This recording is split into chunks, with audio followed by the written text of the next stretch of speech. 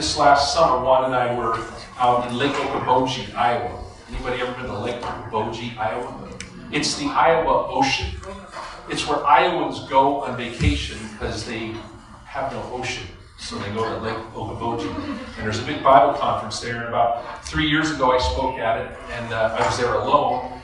And then this last year, Juan and I went, and I took Wanda a cup of coffee into her seminar one day, and this woman and Wanda were having a conversation. I handed the coffee to Wanda, and Wanda leaned in and she kissed me.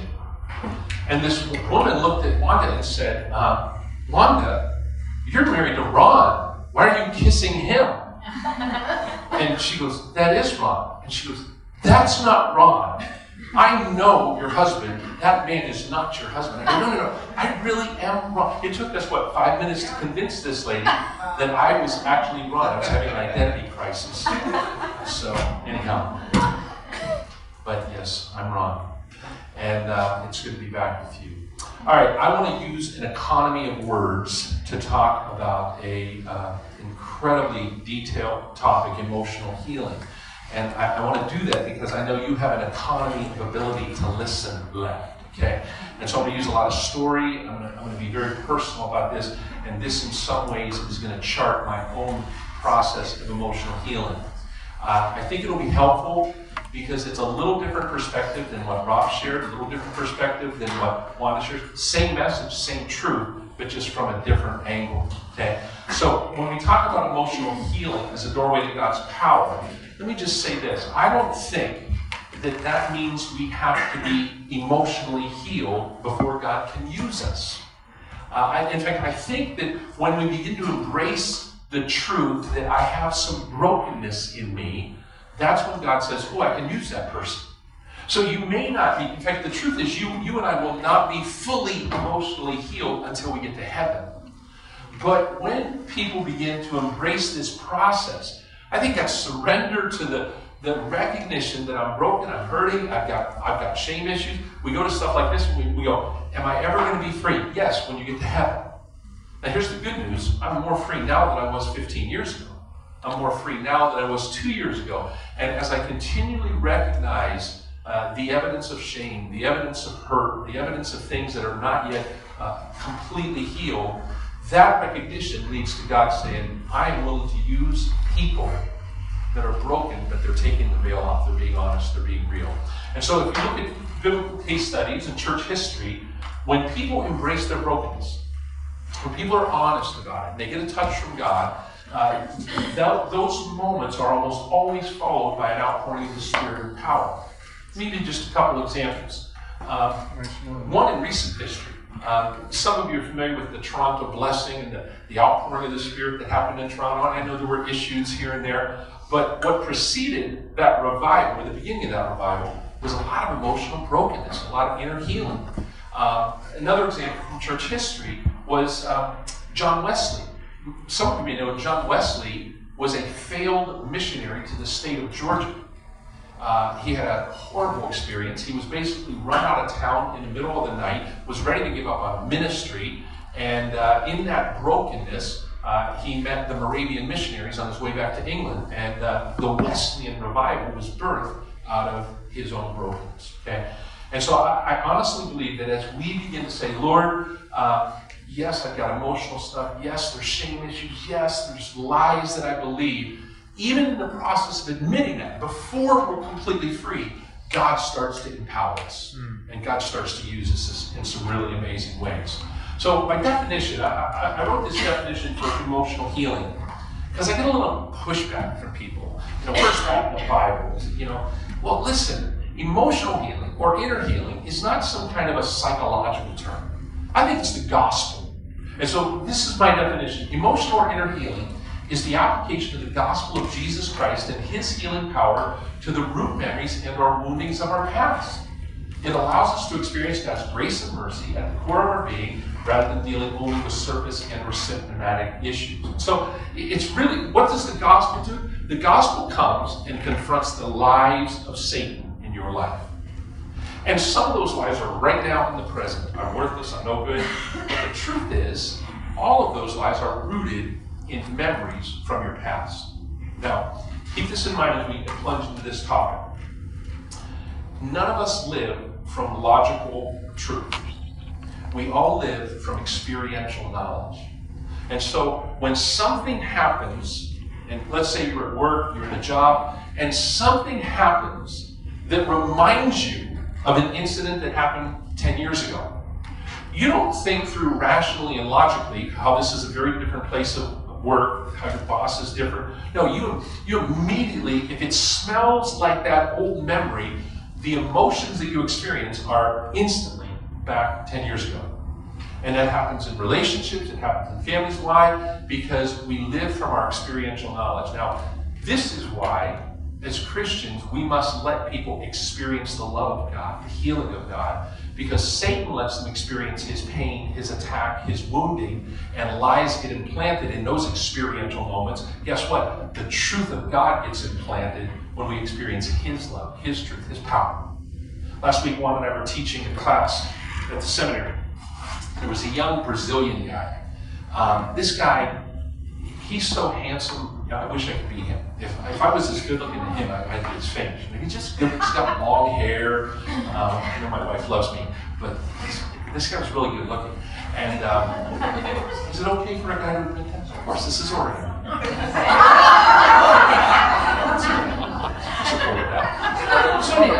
This dude, I mean, he's just, and he's a musician, and he's an artist, he's a worship leader, but God met him in one of our ministry times, and the power of the Holy Spirit just poured over him, and the love of God was poured into him, and he told me that in that moment of experiencing the love of God, it erased lies that he believed about himself for years. And that night, he said he got to preach as a man that had been set free. He was leading a youth group down in the city. Well, that experiential encounter with the love of God will be with him for the rest of his life. Just as your experiential wounding and the lives that accompany that wounding will be with you for the rest of your life unless they get confronted by God's truth. So it's really the gospel. So why do we need emotional healing? Well, here's three people that need it. If you're sitting here going, I don't know if I need it. Well, here's the three categories. Number one, if you live in a sinful world, you need emotional healing. So the reality is we all get hit by stuff. Now, and I think this is a category that's even tougher because when you live in a sinful world, bad stuff happens. So we got to Steve's last night from the airport. We got in about midnight, 12:30, which felt like 3:30 to us. And about 4 a.m. your time, I started getting phone calls from my neighbors back in my cabin in New York because a tornado had swept through and had wiped out houses, had wiped out. Now, praise the Lord, my cabin was not touched. Why my neighbors felt the need to call me and tell me and wake me up at 4 in the morning and say your cabin was untouched, I don't know. I'm just thankful that they did that. But the point is, who do you blame when a natural disaster happens? So there's things that happen in a sinful world where there's no one to blame, and yet they have an impact on our lives, okay? Second category, if you have wounds inflicted or sin committed by others, there's some emotional trauma accompanied with that, okay? And then the third category are, if you've ever committed your own sin, guess what? We're sometimes, in fact, often, you can make the argument, our own worst wounder. Now, I want to share a couple stories to set this up, and we're going to look at a couple biblical case studies and how do we practically walk out emotional healing for ourselves and help others walk through it. And this is pretty personal. I want to share two stories of two wounds that happened to me as a child that were critical developmental wounds that affected me for many years. The first happened when I was 7 years of age. I was 7 years of age. I was in a bathtub, and I was playing with a tugboat. I can literally still see the bathroom. I can see my red and white tugboat. I'm having the time of my life playing with this tugboat. I think I even had suds in the tub. I'm just having a blast. But I'm in there all by myself, something you all know is that when a child begins to develop, a young male child, there's times that he will experience an erection. Not because he's doing anything wrong, just because that's kind of the way your body operates. You just, all of a sudden, That happens. And my mom walked in at one of those moments where I'm playing in the tub. Now, just so you know, I was so innocent, I was so naive, I did not even know to hide it. I didn't cover. I'm just playing tugboat and periscope at the same time.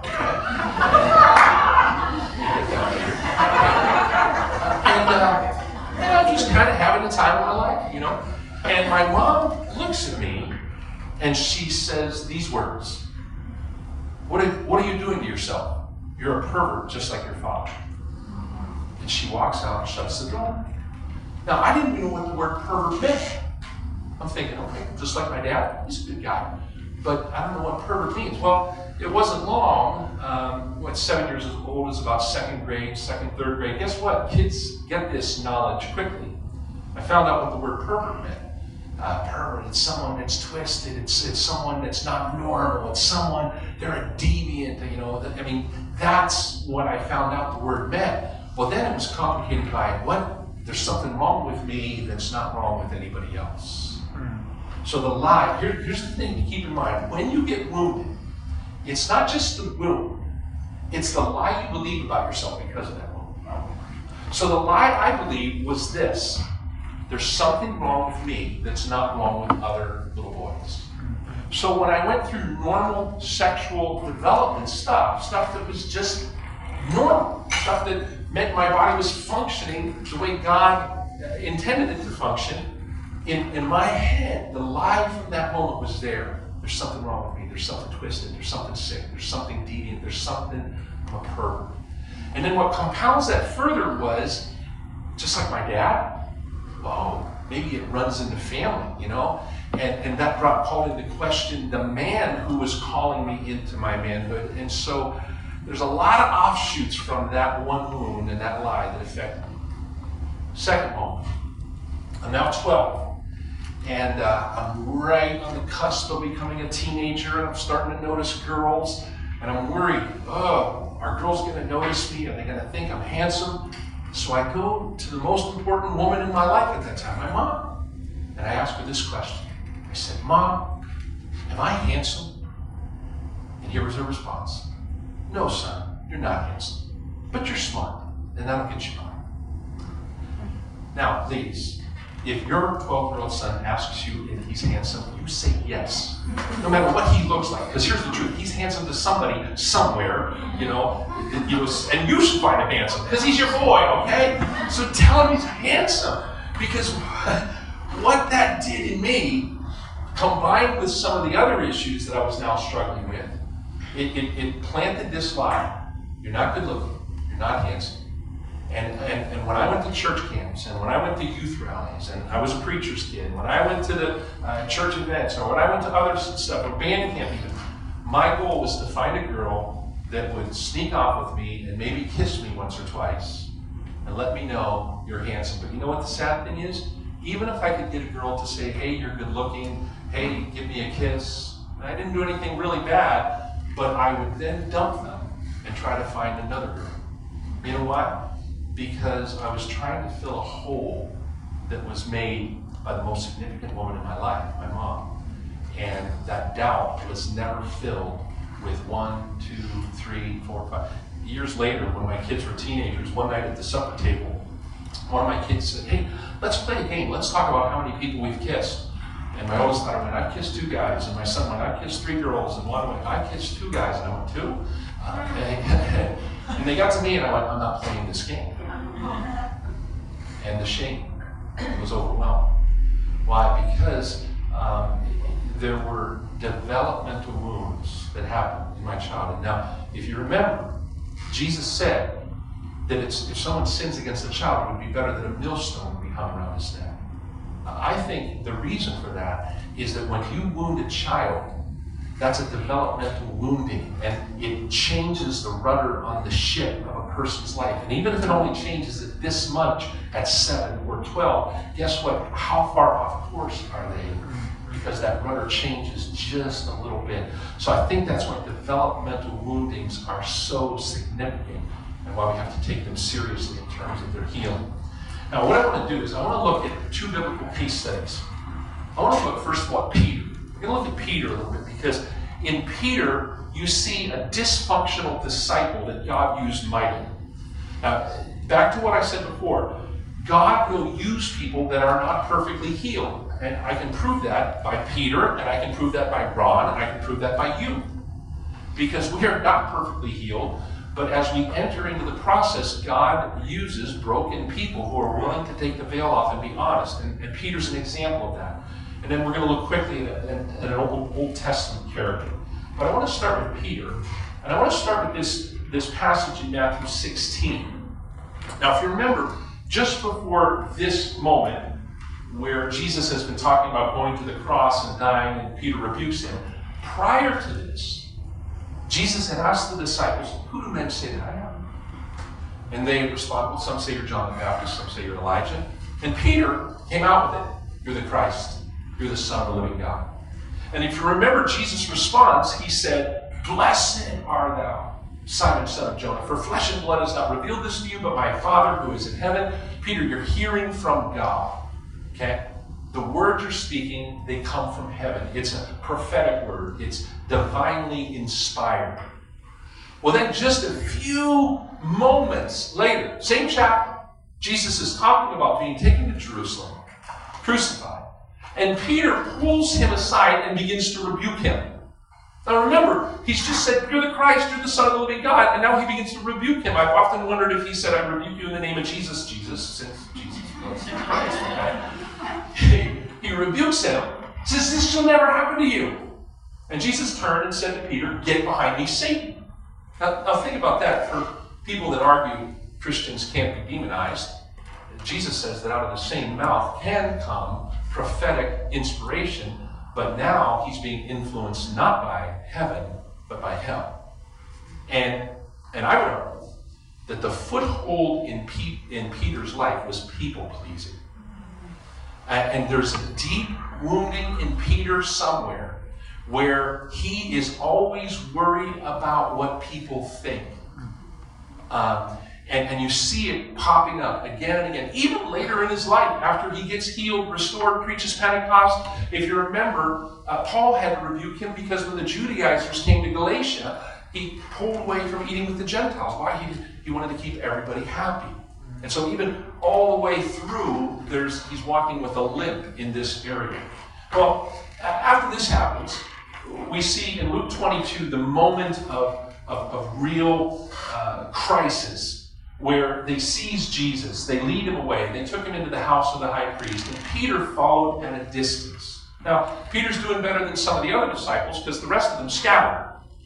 So Peter at least, tries to hang out and tag along. But when they had kindled a fire in the middle of the courtyard, and if you have your own Bibles open, I want you to underline that kindled a fire. It's going to be real significant here in a moment. Because it's going to be part of the memory triggering Jesus does to bring restoration and healing.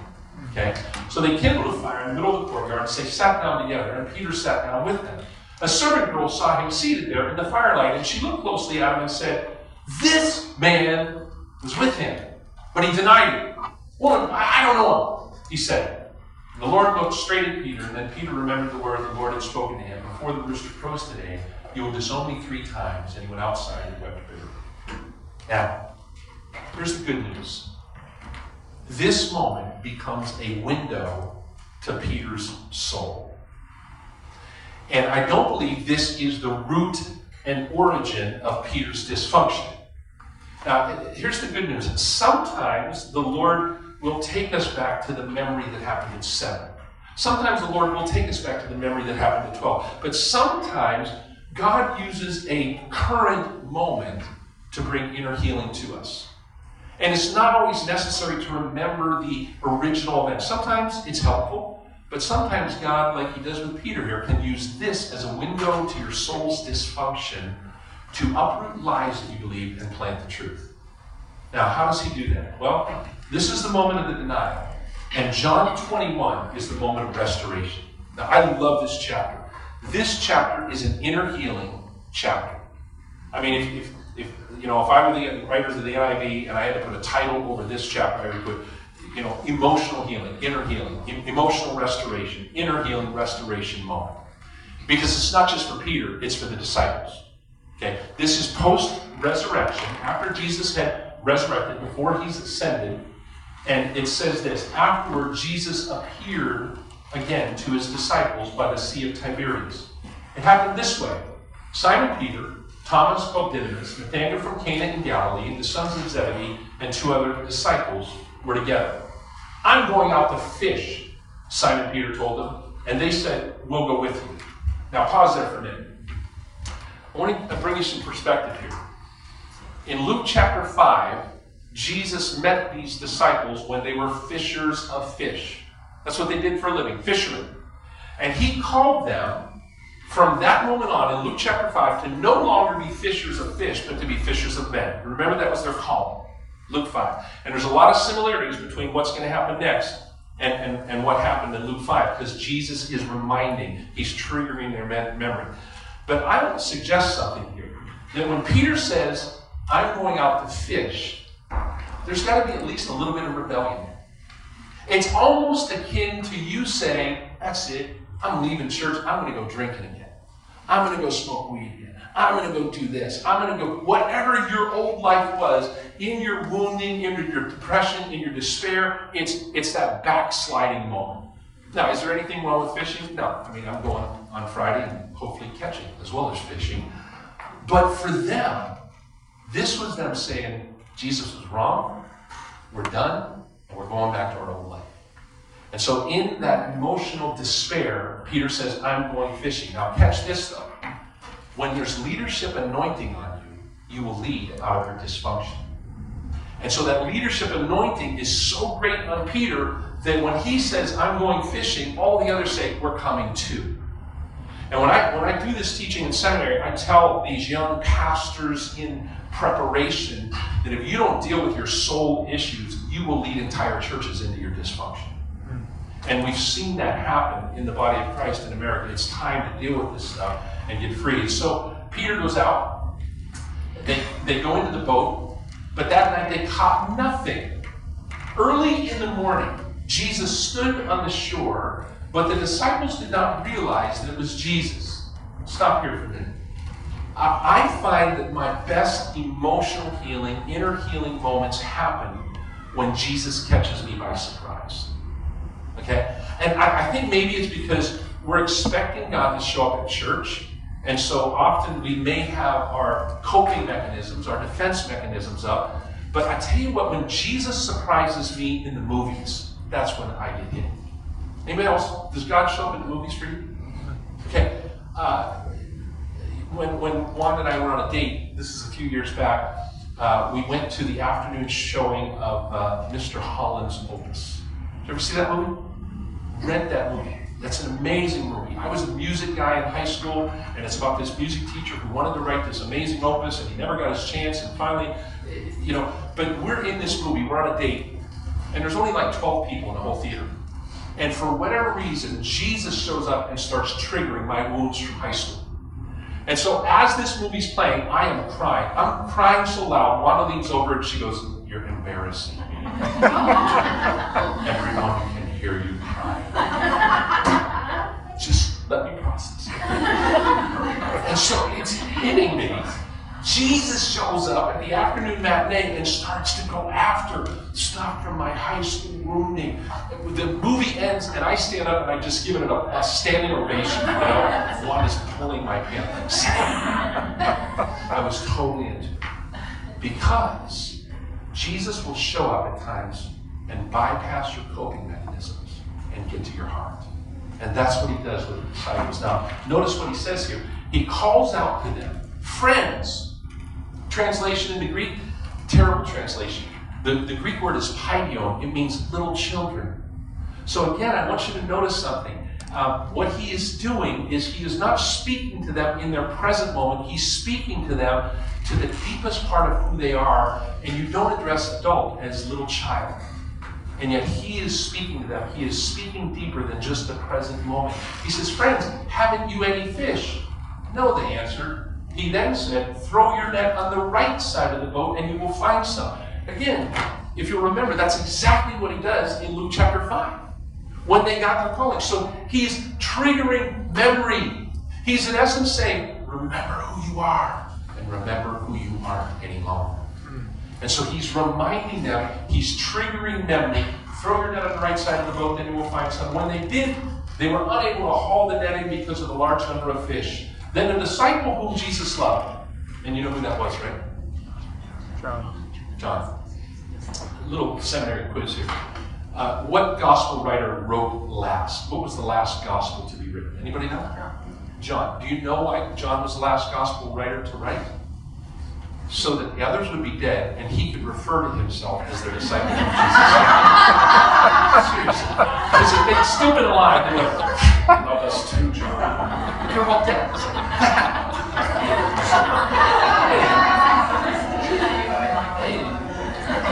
That's what you get when you go to seminary. All right. So the disciple whom Jesus loved said to Peter, "It's the Lord."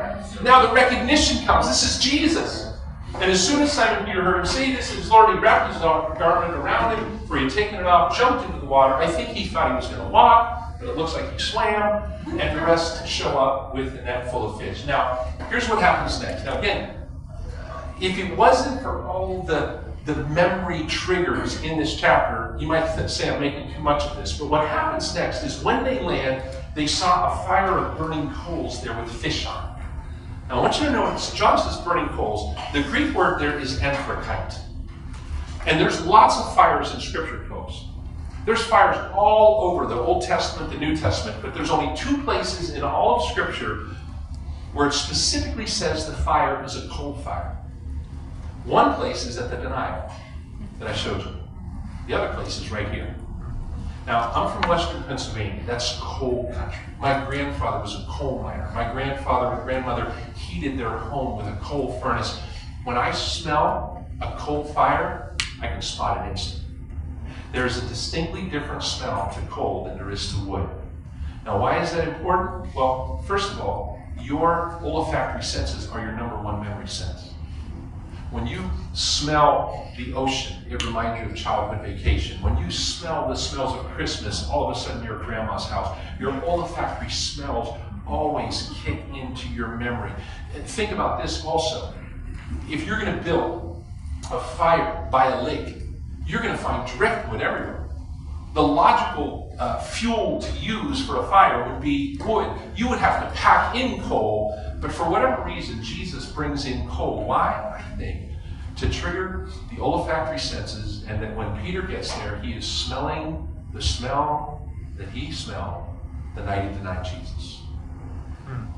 Now, again, am I making too much of it? The memory is all through this chapter, and then you know what happens next. Peter, do you love me? Yes, Lord, I love you. Peter, do you love me? Yes, Lord, I love you. And he does it 3 times. Finally, the 3rd time, it says, and I won't read it to you, you know the story, that Peter is stirred up. He's angry. He's aggravated that Jesus is now triggering this memory.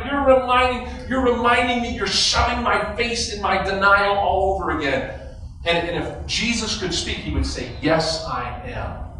Because the only way I'm going to uproot the lies you believed about yourself and implant the truth of who you are is if we stir the emotions up so that the lie can be uprooted and the truth can be planted. And that's what's taking place here. And that's what Jesus wants to do with us. Let me give you an example.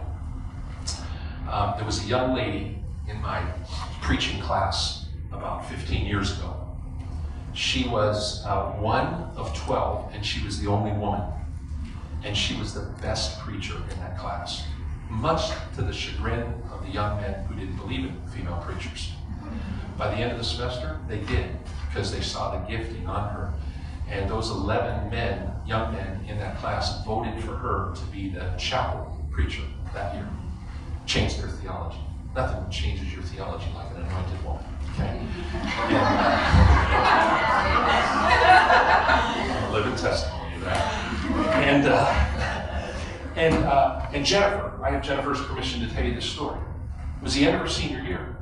And she came to my office and she said, Ron, I got some news. I said, really? What is it? She said, I have just been offered a job. And she named the church. It was a large church in the New York area.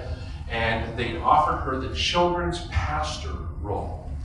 And it was a a very prestigious church. She told me what the starting salary was, and it was actually more than I was making as a professor at Nyack, which meant that I needed emotional healing. Bob does. We both do. Okay. And I said, Jennifer, this is incredible. This is such a great opportunity. She goes, yeah, I'm not going to do it. I said, what do you mean you're not going to do it? She said, Ron, every time I have a major moment of life decision like this, I'm paralyzed by fear.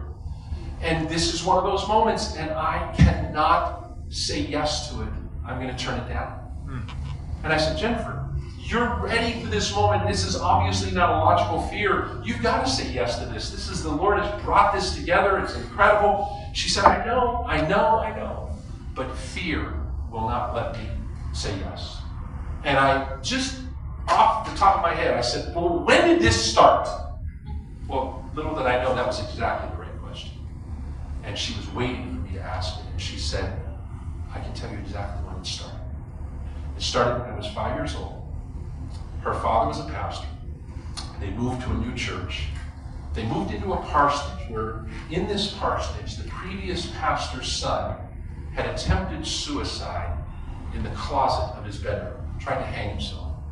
And he had been involved in some demonic stuff, some heavy metal music that was connected to the occult, and it was some real darkness. But when this new pastor and his little girl Jennifer, at the age of 5, moved in, this bedroom where this young man had been housed became this little girl's bedroom. I don't know if the church prayed through it. I don't know if there was any acknowledgement that this might not be a good idea. But what Jennifer told me, as she's sitting there now as a 22-year-old young lady getting ready to graduate from college, was that every night, demons would come out of the closet and taunt her and scream at her. And at the time, she didn't know they were demonic spirits. She thought they were just monsters. And so she would yell, Mom, Dad, help, there's monsters in my closet. And you know what parents do. There's no such thing as monsters. I actually tell people now, don't educate your children into unbelief. Teach them that greater is He who is in you than he who is in the closet. And they can take authority just in case that they're experiencing a very real supernatural manifestation. But anyhow, her parents would pray with her, they'd calm her down, but this attack continued. And she said, and as she's telling me this, she is reliving the memory. And the tears are coming down her face, and I realize this is a God moment. This is a moment when Jesus wants to uproot the lies and plant the truth. And I said, Jennifer, what did you believe as a result of that? And she's crying, and she says, I believed that I was always alone, that no one could help me, that God was not with me. And she began to recite lies that had been rooted within her since she was 5 years old. And as she's reliving this, she's experiencing there in my office, I said, Jennifer, Jesus was there. Look for him. No, she closed her eyes. She says, he's not there. I said, you look around. Now, folks, what I'm describing here is not prescriptive to do in every case, because I think there's a lot of different ways inner healing happens, and I think we make a mistake when we try to use one single method every time. See, I'm going to talk about this tomorrow night a little bit. Did you ever notice that Jesus almost never healed somebody the same way twice? He spits in their eye, he sticks fingers in their ears, he yells the healing word. I mean, why? Because he doesn't want us to get stuck in a method, okay? He wants it to come out of intimacy and sensitivity to every situation. But I knew that Jesus wanted to show up and speak truth to Jennifer, and I said, look for him. So with her eyes closed and tears streaming down her face, all of a sudden she said, I see him. He's sitting on the edge of my bed. I said, look to him. She got quiet for a few minutes, and I knew she was having a moment with Jesus. And after about 10 minutes, a smile broke across her face. And the tears stopped. And she opened her eyes. And I said, what happened? She said, well, it's really cool. I looked at Jesus and he said, I'm with you. I've always been with you. And you were never alone.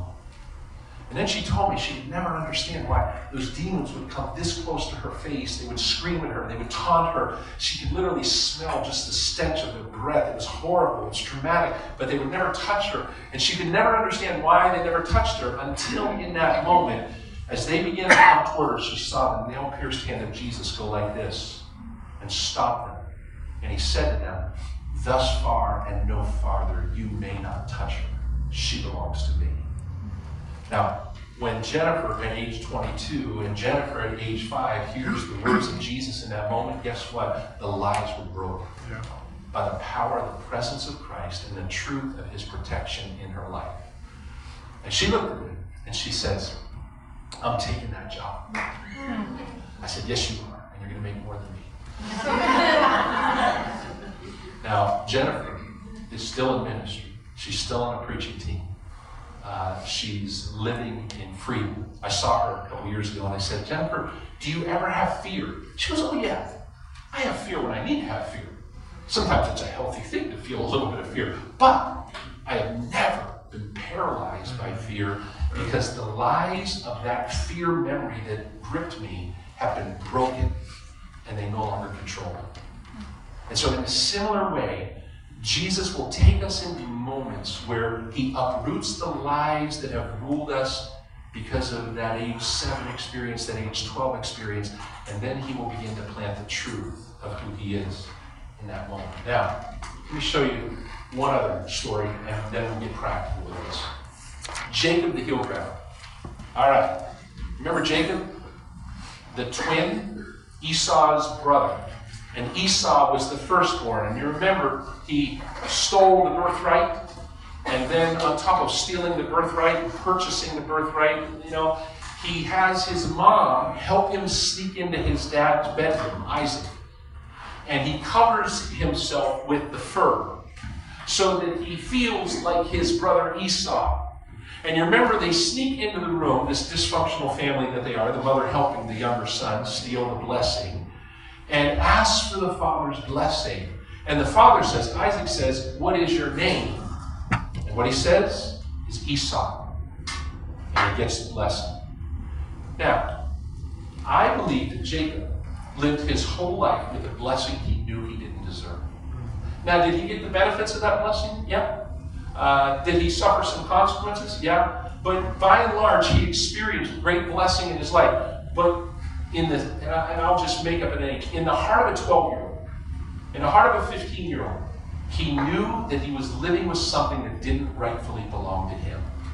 And so I believe there was shame, I believe there was self-doubt, I believe there were all kinds of things that impacted his life. And now he's probably, commentators say, close to 80 in this passage I'm going to show you. And he's on his way back to meet with the brother who wanted to kill him, Esau. And on his way back to meet with Esau, he gets in a wrestling match with the angel of the Lord. Now, again, I want you to remind you about Old Testament concepts here. Often where you see an angel of the Lord, it's a theophany. It's an angelic appearance, a bodily appearance of the living God. And I believe that's what's happening here because later Jacob says, I've seen God face to face and I haven't died. So there's that kind of acknowledgement. So he ends up in this wrestling match. But I want you to see the moment of inner healing here. Because again, he has believed his whole life, he has known his whole life, he lived with a blessing that wasn't rightfully his. Now he ends up with a wrestling match with the angel of the Lord, and he says, and I want you to hear this. I want you to hear these words like a 12-year-old. I've lived my whole life with a blessing I know I didn't deserve. I lived my whole life with a blessing that I know belonged to someone else, but now that I have you in my grasp, I will not let you go until you bless me. Let me tell you something. That's a longing that's not coming from an 80-year-old. That's a longing that's coming from 80 years of knowing that he had been living with a counterfeit, that he'd been living with something. And then the man asked him, what is your name? And here's a key moment, because now, for the first time in his life, he tells the truth. He doesn't say, I'm someone, I'm pretending to be someone that I'm not. No, he says, I'm Jacob. And when he says Jacob, he's in essence saying this. I'm the deceiver, I'm the trickster, I'm the heel grabber, I'm the one that stole the blessing. I'm Jacob. That's who I am. If I can't get the blessing for who I am, then I can't get it. But here's who I am. And when he finally tells the truth, the man says, okay, we're going to make a change here. Now, there's an ontological change at the core of your being, for your name will no longer be Jacob but Israel, because you've struggled with God and with men. And dare I say, you've struggled with your own stuff. And you've overcome. And the result is that Jacob experiences this blessing, called to place Peniel, says, because I saw God face to face, and yet my life was spared. Here's the other good news in this. The next chapter, he meets Esau. Esau runs out, and instead of killing him, he embraces him. Because when you begin to experience emotional healing, I believe your family begins to experience it as well. They have to choose themselves to enter in. But I believe the first step to your family receiving emotional healing is for one person in the family saying, I got to get free. I'm going to tell the truth. I'm going to be who I am. I'm not going to pretend. I need to get free. And then it begins to spread. Now, let me get practical. I want to share my own story. I told you a few of the wounds. Let me tell you how the Lord brought emotional healing to me. So in 1993, all this parental wounding, growing up as a preacher's kid, it all started to surface. And our kids were just little at the time. And my anger started to come out. That was the first thing I noticed. So my daughter, Karis, who was about 3.5, one day at the supper table, she spills her milk, and I lose it. My anger was out of proportion with a spilled glass of milk. And I went, Karis, what is wrong with you? The parental shame question. And we had taught our kids how to be healthy when we were not filled with anger ourselves. And I'll never forget, Karis looks up at me and she goes, what's wrong with me? I'm 3.5 and I spilled my milk.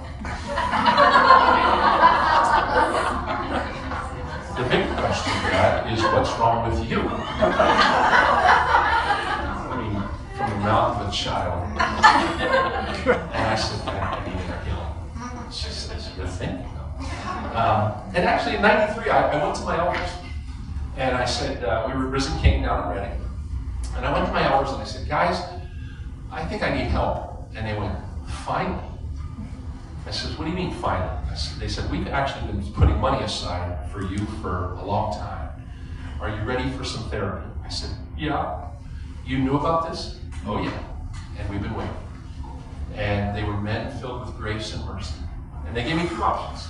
They said, we'll either pay for 2 years of therapy, or there's an inner healing conference that's 8 days in Glen Erie, Colorado, and you can go and get 2 years of therapy in 8 days. I'll take that, because I don't want to stretch this out 2 years. I want it now. So I go to this Rapha conference in Glen Erie, and there were 16 of us that were gathered as participants. And if I told you the names of some of the 16 people, you would know that they're pretty famous Christian leaders, but I've never told anybody. And we were there because we were broken and we were messed up and we needed help. And so some of the best counselors and therapists from Rapha, this Christian counseling program, were there. There was excellent teaching. There were one-on-one sessions. There were group sessions. And all week long, I just had an incredible time dealing with my father wounds. Because I thought my father was my primary wounder. And there were some wounds there, but I was fixated on father wound stuff. Well, there was a woman who was one of the 16 participants who was on this retreat who looked like my mother. She sounded like my mother. She looked like my mother would have looked when I would have been about 5 or 6 years of age, a younger version of my mom. And this woman irritated me. When I would hear her voice, I would feel anger. When she would laugh, I would feel anger. In fact, she irritated me so much, I decided that at the beginning of the week, I was going to avoid her at all costs. And so when we would go into a room, I would wait for her to sit down, and then I would sit as far from her as I could. When we would go to lunch, I would wait for her to get her food and sit down, and then I would sit as far from her as I could. I avoided her all week long, successfully. So the whole week was an incredible week. And on the final Sunday morning, we're all giving testimonies. And so I'm giving my testimony. And I said, I just want to thank the Lord for all the healing He brought this week. He set me free from some lies. And again, wonderful teaching, incredible encounters with God. It was a great week. And as I'm giving my testimony, this woman says, excuse me, if you're so free, why have you avoided me all week? And I went, you shut the bleep, bleep, bleep up. I told her to shut her effing mouth. I just straight ordained minister of the gospel that I was, okay? And I was furious that she would even speak to me. And she goes, I knew it. I remind you of your mother, don't I? And I went, shut up, shut up. And I start shaking. And all of a sudden I go, I know what this is. I think I need deliverance.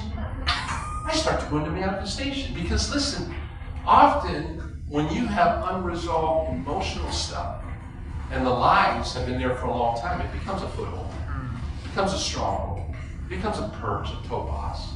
And the enemy had manipulated that. And she stands up and she says to the lead therapist, Rajan Morris, who I'm still in touch with to this day, she goes, could I do something with him? And for whatever reason, this therapist said, have at it. And I'm going, ah! Well, this lady comes over in front of me and she kneels down and she grabs me by the hands. She holds my hands. And she starts to talk to me as if she's my mom.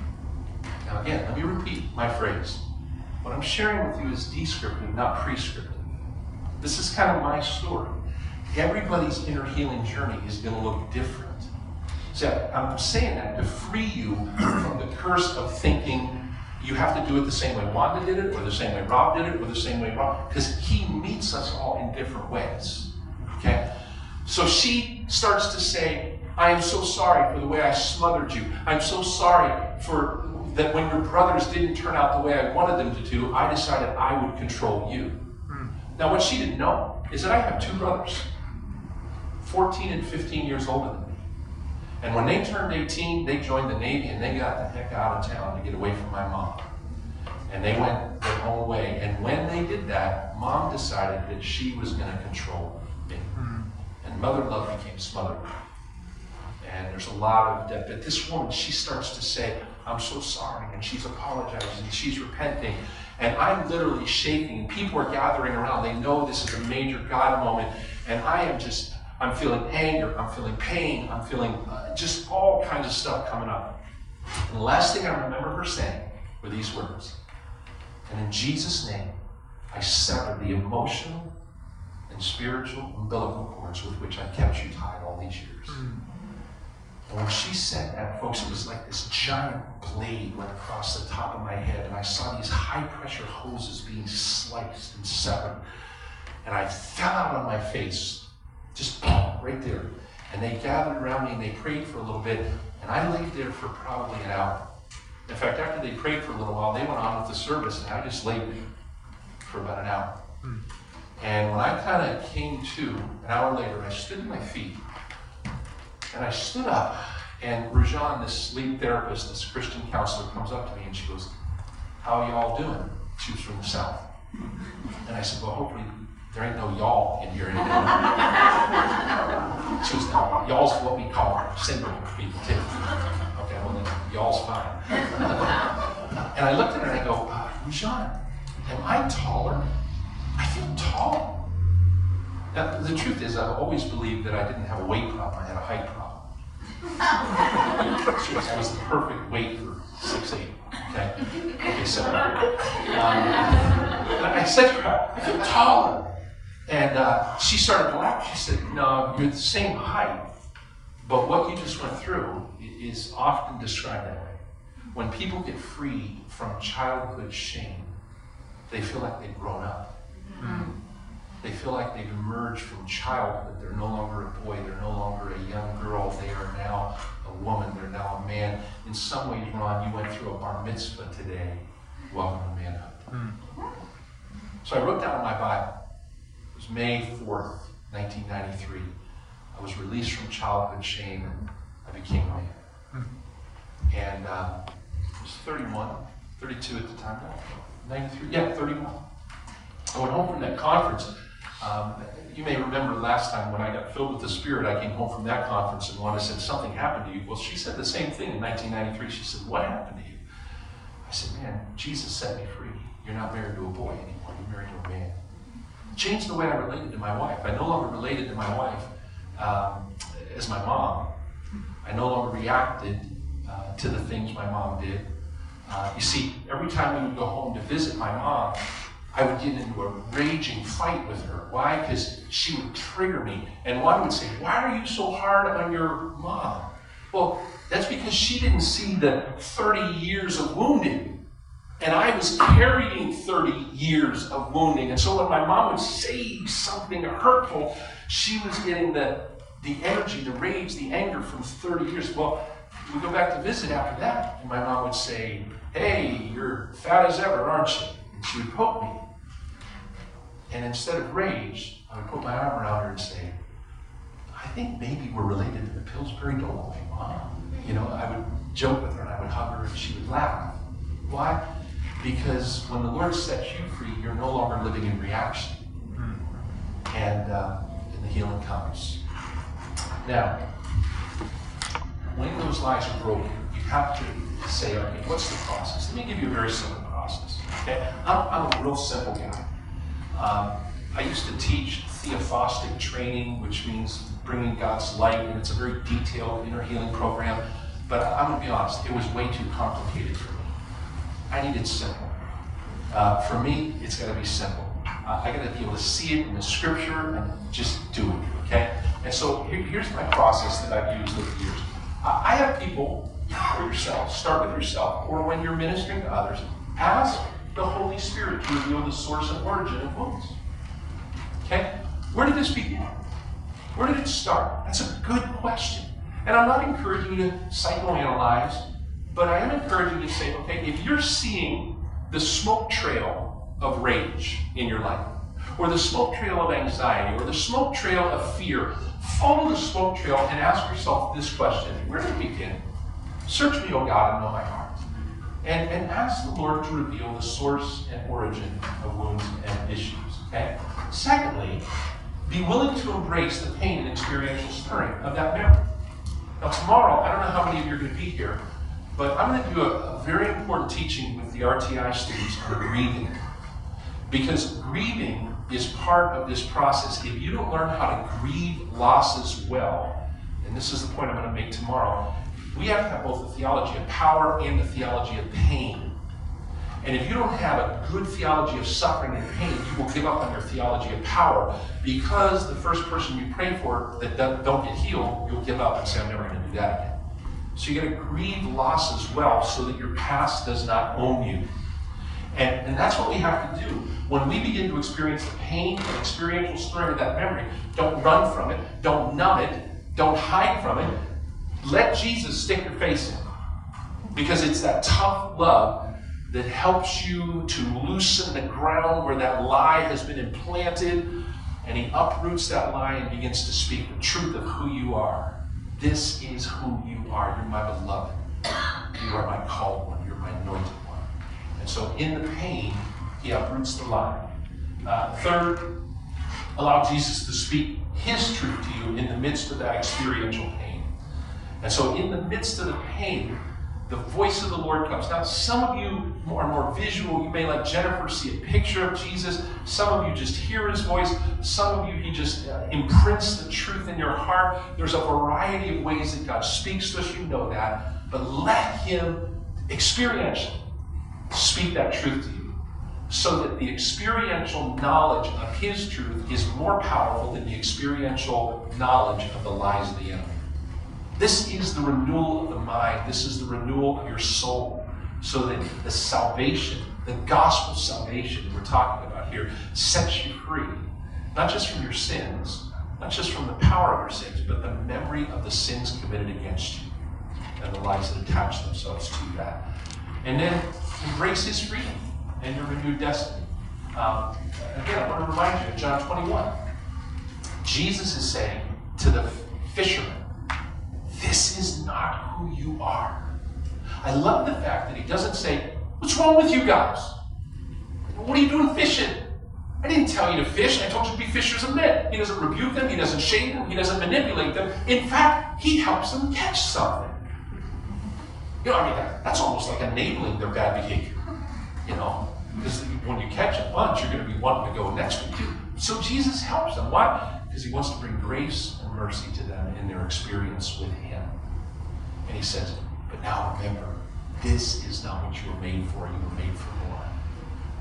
And he sets them free. And that's what he wants to do with us. Listen, your destiny is on the other side of your emotional healing. Your emotional healing is not an end in and of itself. It is to release you into your full anointing, your full destiny. Now, again, like Peter, I think we're all going to walk with a limp. Guess what? I still walk with a limp. I still am experiencing the fullness of healing. Let me share one last story, and then we're going to pray. Last year, well, let me say this first. It'll be 5 years since my mom died. 5 years.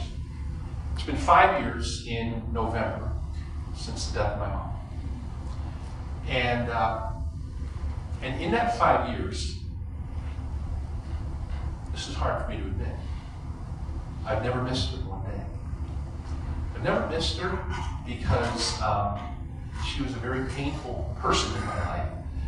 And I've also never missed her because even though the Lord brought healing to me, she never got healing. She ended up with dementia. And when the time came for her to be called home, I was thankful that she was with the Lord, that she was no longer tortured. And literally, I said, I can't wait to be in heaven and meet my mom and have a talk with the glorified Matthew. And meet her without the baggage, without the shame, without all that stuff. I am excited for that. But I felt guilty for the last 5 years. What kind of a son are you? You don't at least miss your mom on Mother's Day. You don't have some feelings of, oh, I wish she was here so I could share my grandkids with her. I've never felt that. And so I started to feel guilty about it. And so last year I had a dream.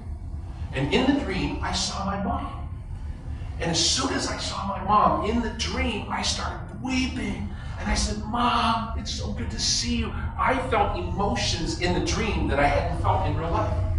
And in the dream, I threw myself into her lap and I threw my arms around her and I just cried and I said, Mom, Mom, Mom. And I woke up and I told Rhonda, I just had the weirdest dream. I said, and I told her what I saw. And she looked at me. And I think the Lord gave her this wisdom. She said, what did your mom do? I said, nothing. She said, did she weep? I said, no, she showed no emotion at all. Did she put her arms around you? No, she didn't. Did she comfort you? No. She goes, honey, the detachment was on her end, not your end. It's not your fault. Wow. It set me free. It set me free because I'm not the problem in this. I had a mom, she didn't know how to attach to me, and I suffered the effects of that. And yet, through God's healing, I've attached to this woman that God gave me, and my children, and friends like Rob, and friends that I have, I've learned to attach. It's not on my end. The Lord's brought healing. And it set me free to be able to say, okay, I'm not going to blame myself, I'm not going to shame myself. Does that make sense? Yeah, good. All right. Here's what I want us to do. If something is stirring in you, I want you to just stand, and by standing, you're saying, I think I'm in a place where I'm ready for this. And we're going to do a prayer time. Not going to go too long. I'm looking at the time. It's 3 o'clock. But I do want to pray and kind of start this process and speak some words of impartation. And so if that's where you are, just stand. And if you see somebody stand next to you, just join them. Put your hand on them. Just go. You're going to do a short ministry time. Yes. Yes. Lord, thank you for the courage of people standing right now. Because in essence, they're saying, like Jacob, what is your name? My name is Jacob. I'm a heel grabber. I need help. I'm not going to pretend. I'm not going to hide. So right now, Holy Spirit, come upon them right now. Come upon them. Thank you for the courage that it took for them to stand up, even with this, their colleagues here. And so, Lord, no more shame. No more fear. Come, Holy Spirit. Come upon them right now. Come. Watch over them with all that they need to remember.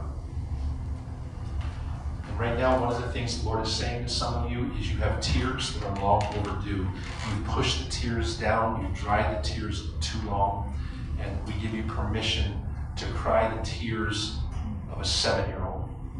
I didn't deserve that. That's not who I am. I'll give you permission to cry the tears of a 12-year-old. I'll give you the permission to feel that pain where the experiential lie was implanted so that the truth of Jesus can be planted in its place. So come, Holy Spirit.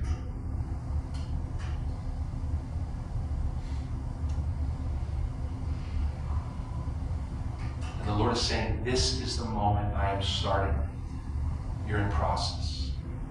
You're in process, and I will not let you go.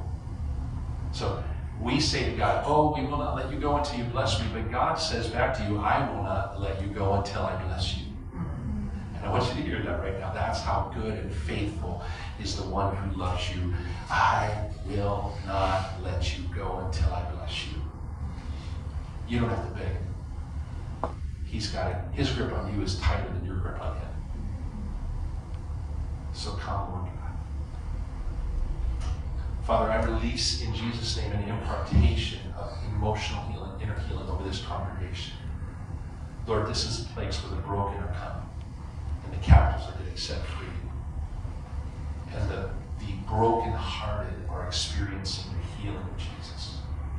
So come and turn these wounded healers into mighty warriors. Come, Holy Spirit. Now, wherever you are, if you're standing to receive healing, if you're standing to pray for somebody, Father, in the name of Jesus, we now ask for the healing oil of the Lord to be poured out on this group. He's increasing it.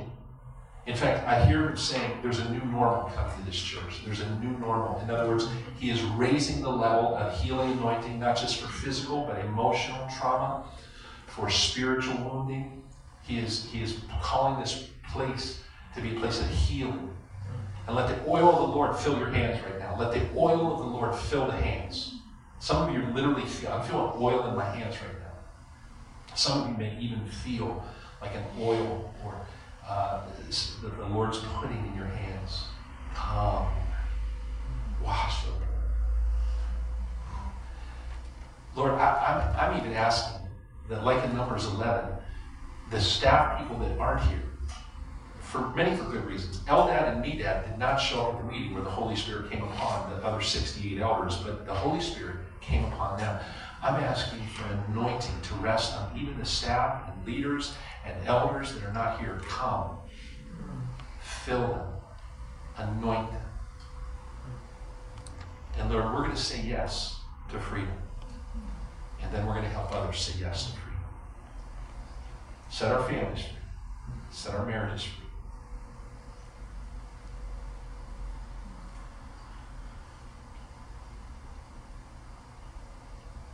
You know what? I just feel before we close, I feel like a few of you need to just pray out some short prayers of response to Jesus in relation to this. Just a few, just some short prayers, and I'll close in just a minute.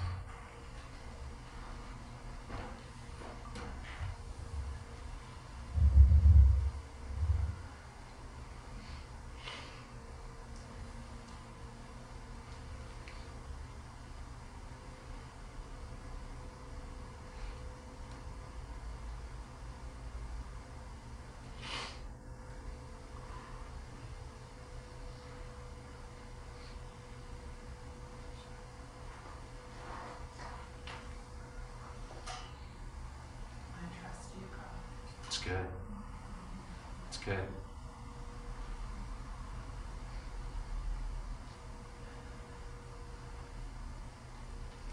Father, take care of me. Yes, Lord. That's good. Thank you, Father, that I belong to you. It's good. Remember what Wanda said. You need to speak those words out. It's the beginning of the end of shame when you speak them out.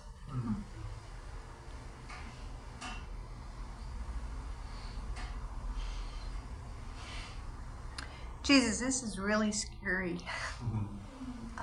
to think about doing some of these things. I ask you for courage. Yeah. I will not let you go.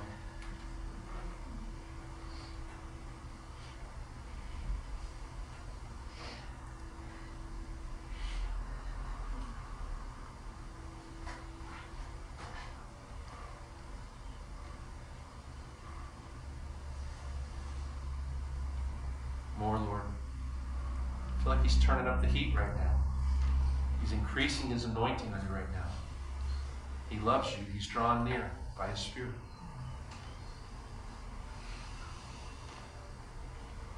Thank you, Father, that your word cuts down every lie of the enemy. That's right.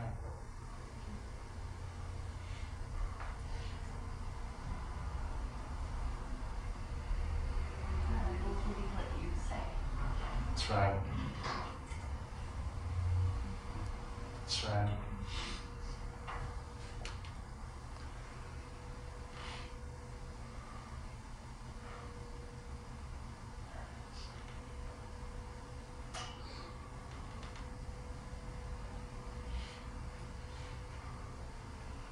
God, I trust you're not going to miss the mark with what God gives to give me. You know exactly what I want. I don't have to beg for a blessing. Yeah. Let the shalom of the Lord, the peace of the Lord rest on you right now. Let the shalom of the Lord, he is with you. You are not alone. I want you to hear the words of Jesus to young Jennifer. You are not alone. I am with you. And to the enemy of your soul, Jesus looks at them and says, thus far and no farther, you may not touch her. You may not touch him. He belongs to me. She belongs to me. Hands off.